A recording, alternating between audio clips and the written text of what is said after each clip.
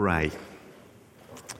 Have you, maybe some of you, ever felt like you're not quite sure what to actually do when you want to pray? You know the Bible encourages God's people to pray. You've heard sermons exhorting you to prayer. You've heard other believers speaking about the power of prayer and rejoicing in their prayers being answered.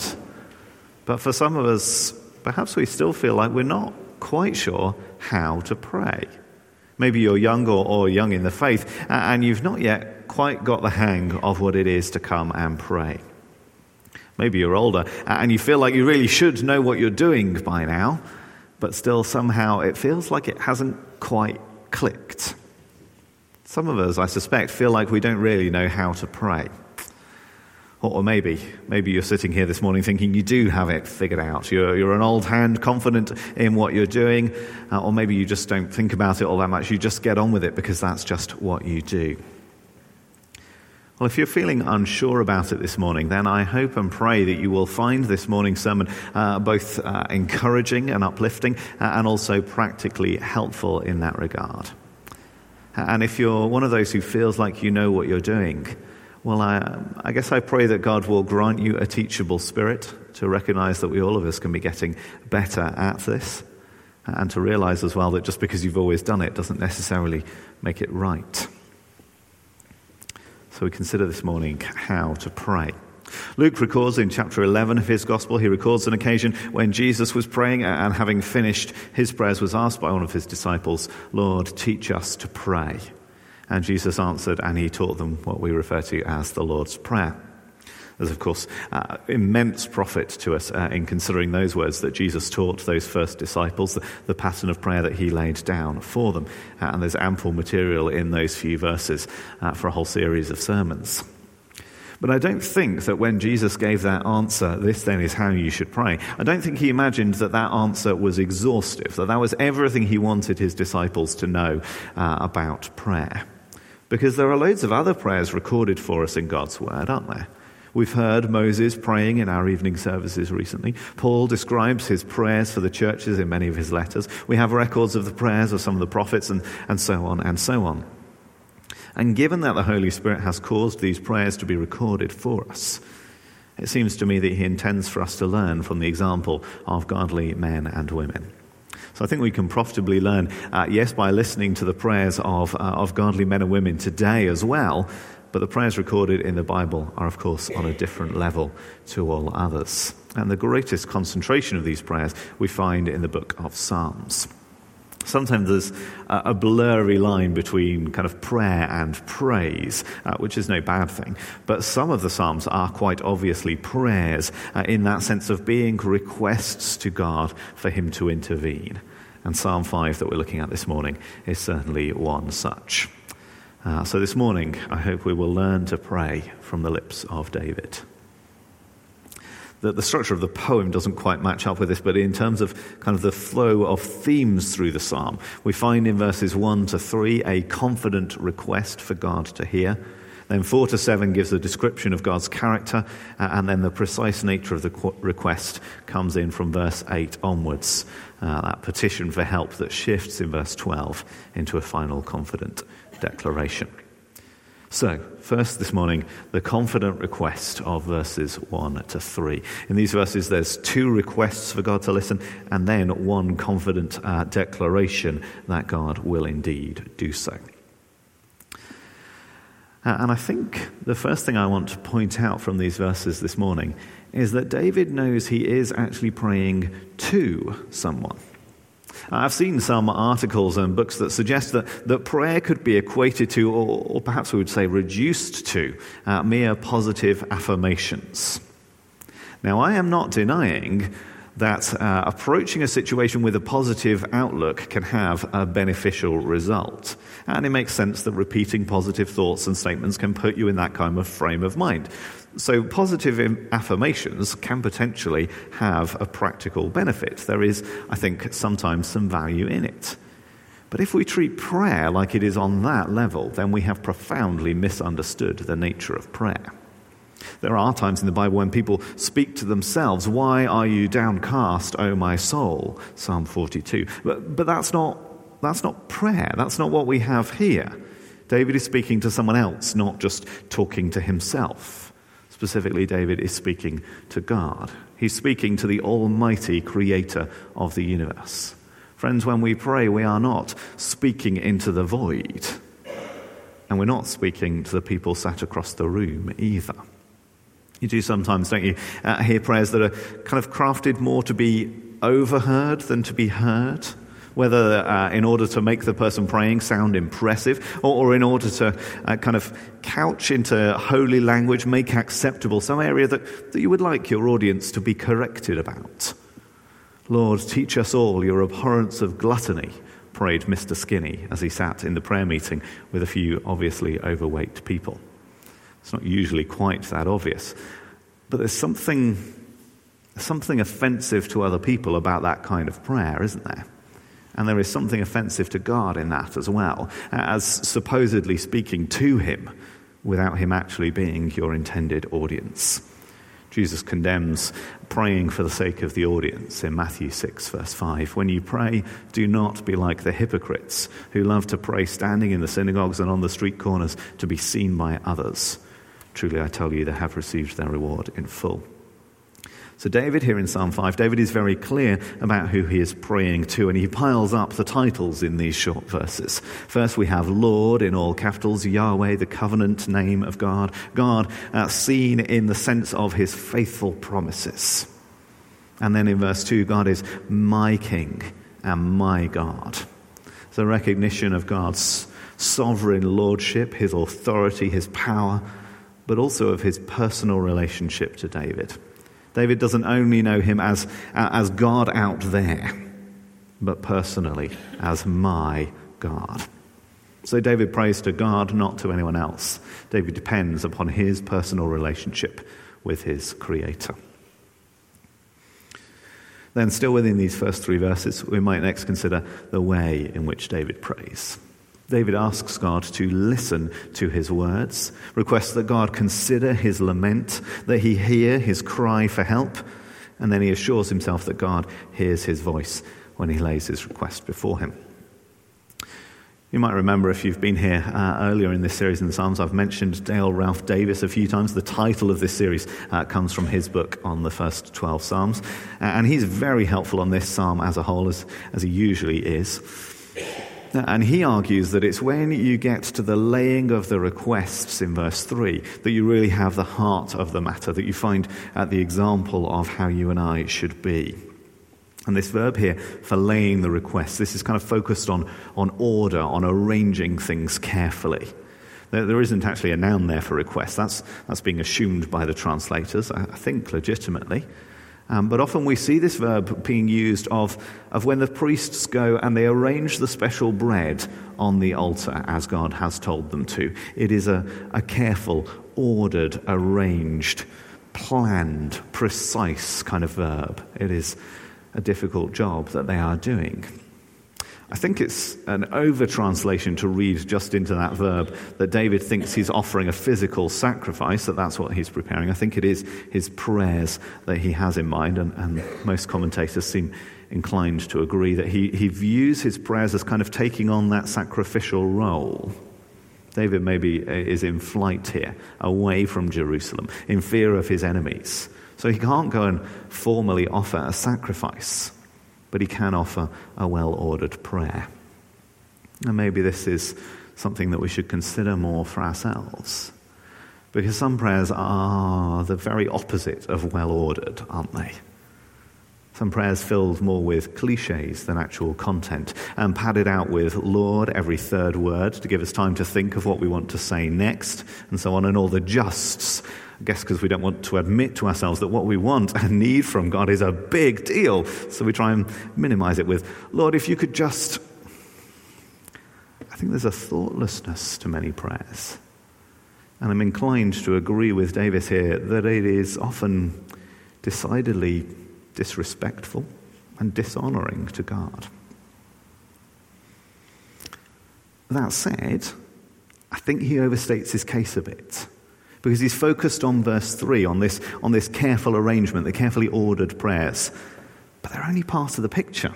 Come back up to verse 1. What the NIV here renders lament, which I guess when we think of a lament, maybe we think of a kind of carefully structured outpouring of woe. But the verb here could equally be rendered as groaning or murmuring or something of that ilk. And the cry for help in verse 2, well, we're thinking here more of a desperate wail than anything else. These are the distressed screams of a child utterly unable to resolve the situation in which it finds itself. So not everything that David is talking about here is carefully organized. And it isn't only when he gets to verse 3 that he thinks God is going to hear and answer. He wants God to consider the inarticulate groans. He wants God to hear the cry of desperation. So David concludes, I do not want to advocate eloquence in prayer, but I want to reject thoughtlessness in prayer. That's fine, but I want to expand on it just a little bit. Because yes, I think God is dishonored by thoughtlessness. I think when the bright, articulate lawyer comes and he addresses Almighty God with a carelessness with which he would never dream of speaking to his senior partner, it's dishonoring to God. He would do well to consider these carefully arranged requests. He would do well to consider the holiness of the God he approaches. But the other side of that is that when the overwrought single mother who's so exhausted that she can barely string a sentence together, when she is made to feel like she therefore cannot pray, well, I suggest that is far more dishonoring to God that she is given such an impression. Because Psalm 5 says you can come with your inarticulate groans and your cries of anguish. She would do well to consider the fatherhood of the God she approaches. So in the depths of despair, friends, the criterion for prayer is not, can you produce a sufficiently organized prayer for God to be willing to listen to you? And therefore my conclusion is, come with the best that you have. Just as you would think it disrespectful to waste your friend's time by failing to think about what you want to say, well, don't do that with God either.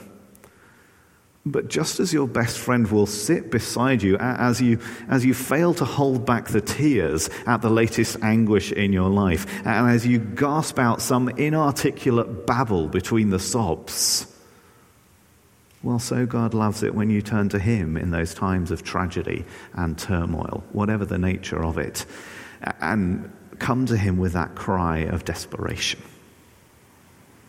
Come with the best that you have in the moment. So that's David's confident request in verses 1 to 3. It is addressed directly to the one who can answer, and it is phrased in the way that he can manage, from groans through to exalted poetry. And in verses 4 to 7, David turns then to consider the character of his God. And as we look at these verses, we should be really careful not to overlook the first word of verse 4. But I'm afraid if you're using an older NIV Bible here, it's going to be tricky for you to avoid overlooking it because they left it out. But it's back in the newer NIV, so I guess they learned from their previous mistake. The first word, for. For you are not a God who is pleased with wickedness. With you, evil people are not welcome. So often these little connecting words are key, aren't they, to understanding what is going on. Because, therefore, so, for. Why is David expectantly waiting in verse 3? Why does he express confidence that God will hear his voice? Well, because as he's about to set out, he knows God's character. It's that which equips him. It's that which gives him confidence to come to God. It's his knowledge of who God is that gives him hope.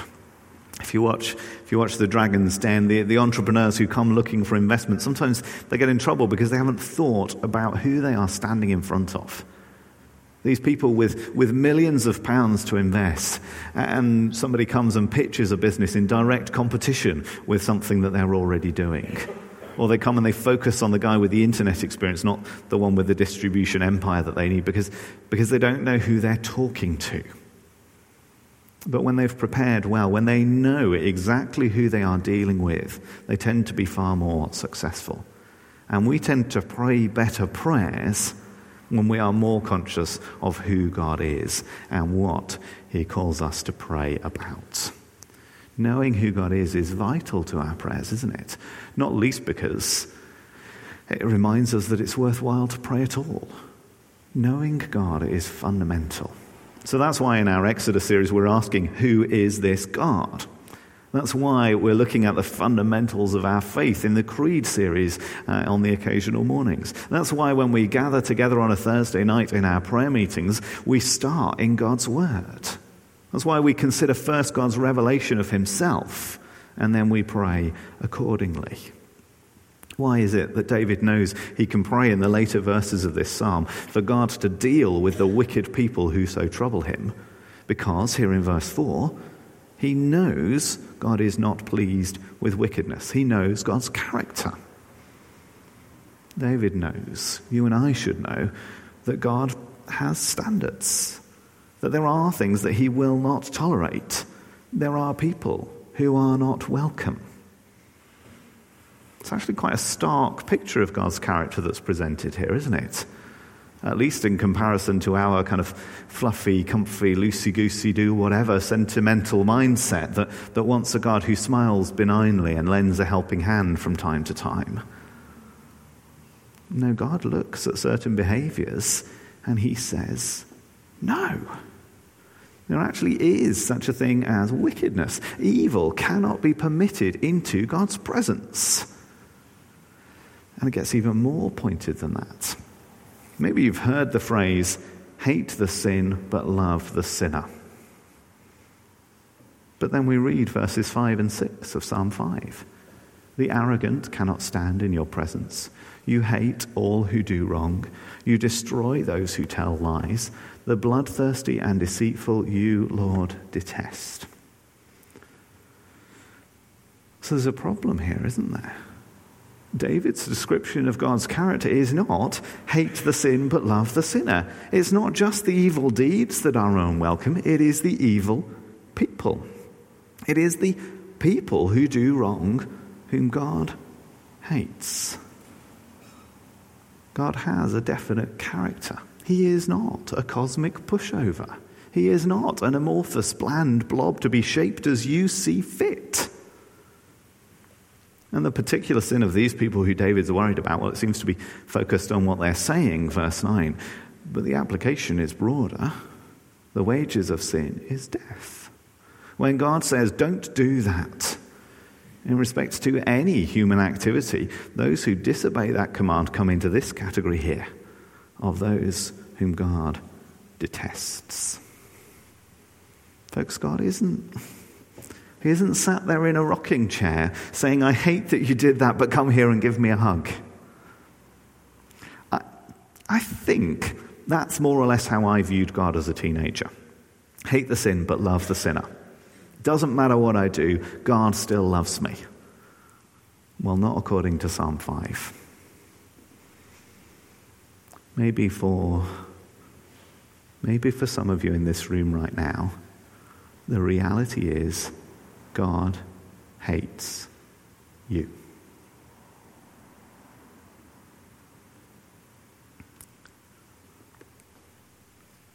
And at this point we might imagine that in verse 7, David is going to come and contrast himself.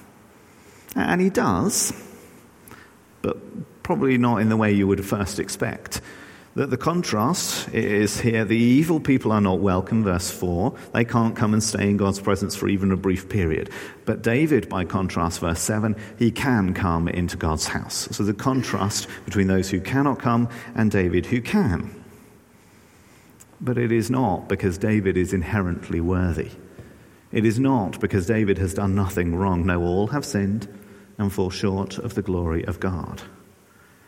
David's own sin may not be in the front of his mind at this moment, but David knows it's there. So why can David come in? Because of your great love, Lord, he says. David comes with a reverent attitude. He bows down, but that's not enough. He is wholly dependent in entirety upon God's love for his entry into the presence of the Almighty. The love here is that steadfast covenant mercy, the faithful, enduring love that God has proclaimed and revealed. So David comes into God's presence, and he knows it by grace. God's holiness is at one and the same time utterly incompatible with evil, and also characterized by what Gerald Wilson calls relentless goodness. By which he means God's intent has always been, God's intent always will be, his intent to bless his creation. Judgment and mercy are not incompatible, but they are both consequences of God's holiness, God's relentless goodness, God's covenant mercy, God's desire that none should perish. That means that he offers a way into his presence.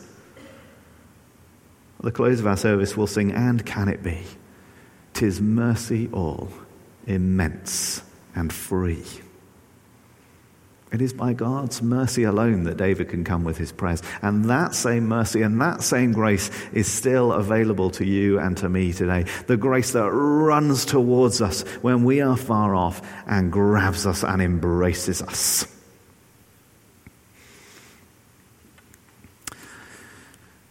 My dad always says when he preaches that his aim is to comfort the troubled and to trouble the comfortable. And it's not always easy to do both of those things in one sermon. But I think both of them are here for us in this psalm.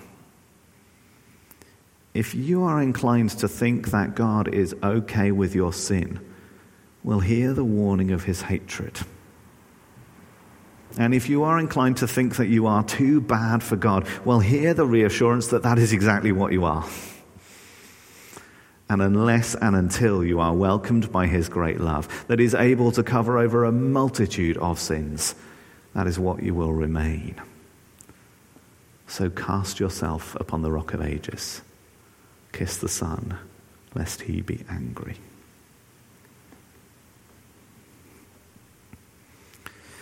And so, having reminded himself and reminded us of the character of God, David comes now to the substance of his request. From verse 8 onwards, comes to the petition for help. We might note, by the way, that we're halfway through this prayer before the actual request comes. You know, the place where you and I often start. But David's halfway through his prayer before he starts to ask. And I, by the way, am well over halfway through this sermon, just in case you were panicking for a moment there. I suggest there are two things that David requests here from God in these verses, both of which we would do well to imitate in appropriate situations. And the first request comes in verse 8.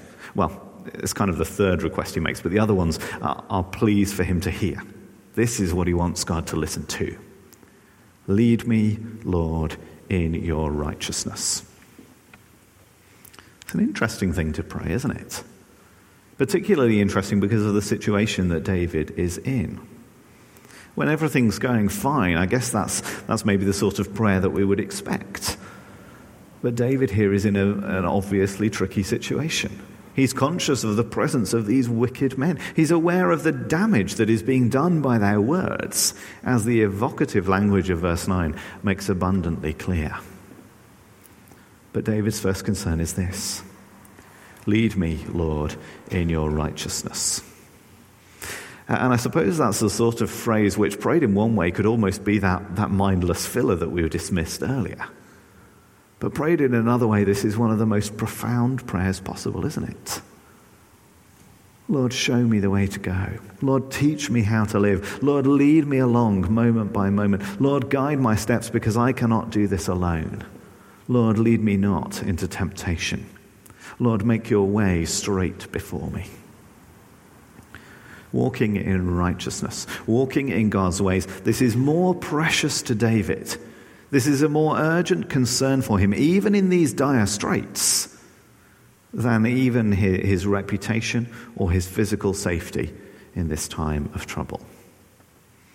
If God will lead him by the hand, then the slander of his enemies will fall flat on its face. The malice that flows out of their inmost beings will have no power to destroy his reputation, because with God leading him, he will lead an exemplary life. And so he continues then naturally on into the second request that's expressed in a few different ways. Negatively, David prays for the punishment of his enemies. Declare them guilty, O God, verse 10. Banish them. And whether David has in mind an immediate physical banishment or a kind of future eschatological punishment at the end of time, what I think is worthy of note here is the justification for this request, that God declare them guilty and banish them. Why? For they have rebelled against you.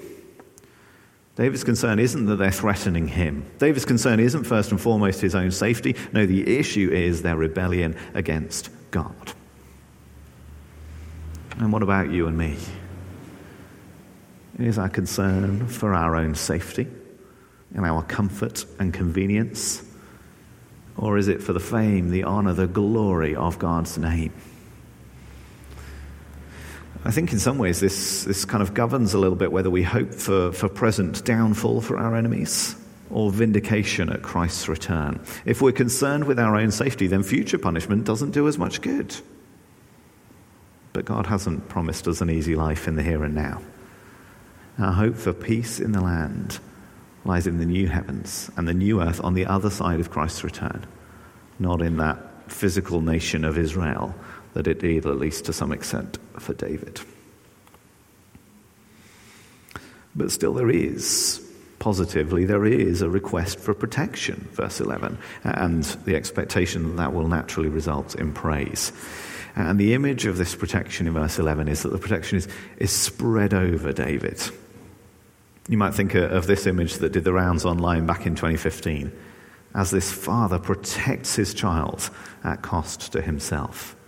Or the mother hen who spreads the wings of her protection over her chicks. That's the kind of picture here of how God tenderly cares for his people. And in verse 12, David returns to his knowledge of God's character. He assures himself that God does indeed treat the righteous in this kind of way, such that they are surrounded by an impregnable shield. The tenderness of the hen spreading her wings is paralleled by the power, the force of this encompassing shield.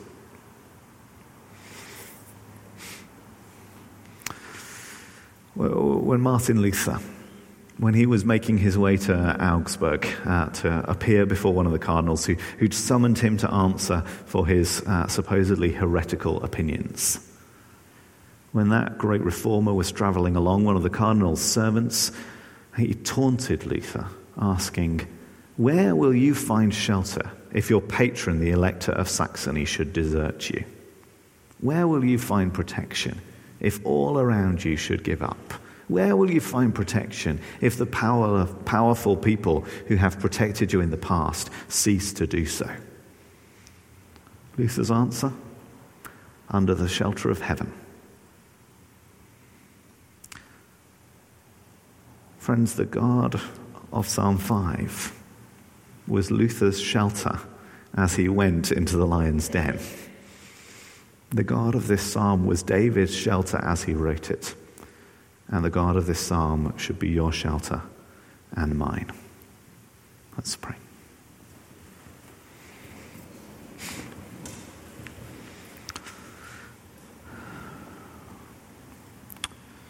Lord God Almighty, thank you for your word. Thank you that even when it is hard to hear, even when it is uncomfortable, that it is here for our good, that there is profit for us in hearing what you are saying and considering carefully how you would have us be. Thank you, Lord, for that clear contrast that these verses present us. Lord, you know the state of our hearts before you. Make them readily apparent to us as well, we ask. Where we are uncomfortable, where we feel hard-pressed. Lord, may we know your sheltering care and protection. May we know you as the compassing shield, proof against all enemies that assail us. And where we are improperly comfortable, Lord, might your Holy Spirit prompt us, prick our consciences, show us where we must repent and come to you. Show us if we need to stop being your enemies and become one of your beloved children. Show us that, whether for the first time or whether it is something that we have resolved so many times over the years. Show us what we need from you this morning, we ask, in order that we might find rest and peace in your presence. In the name of our only hope, our only Saviour, our Lord Jesus. Amen.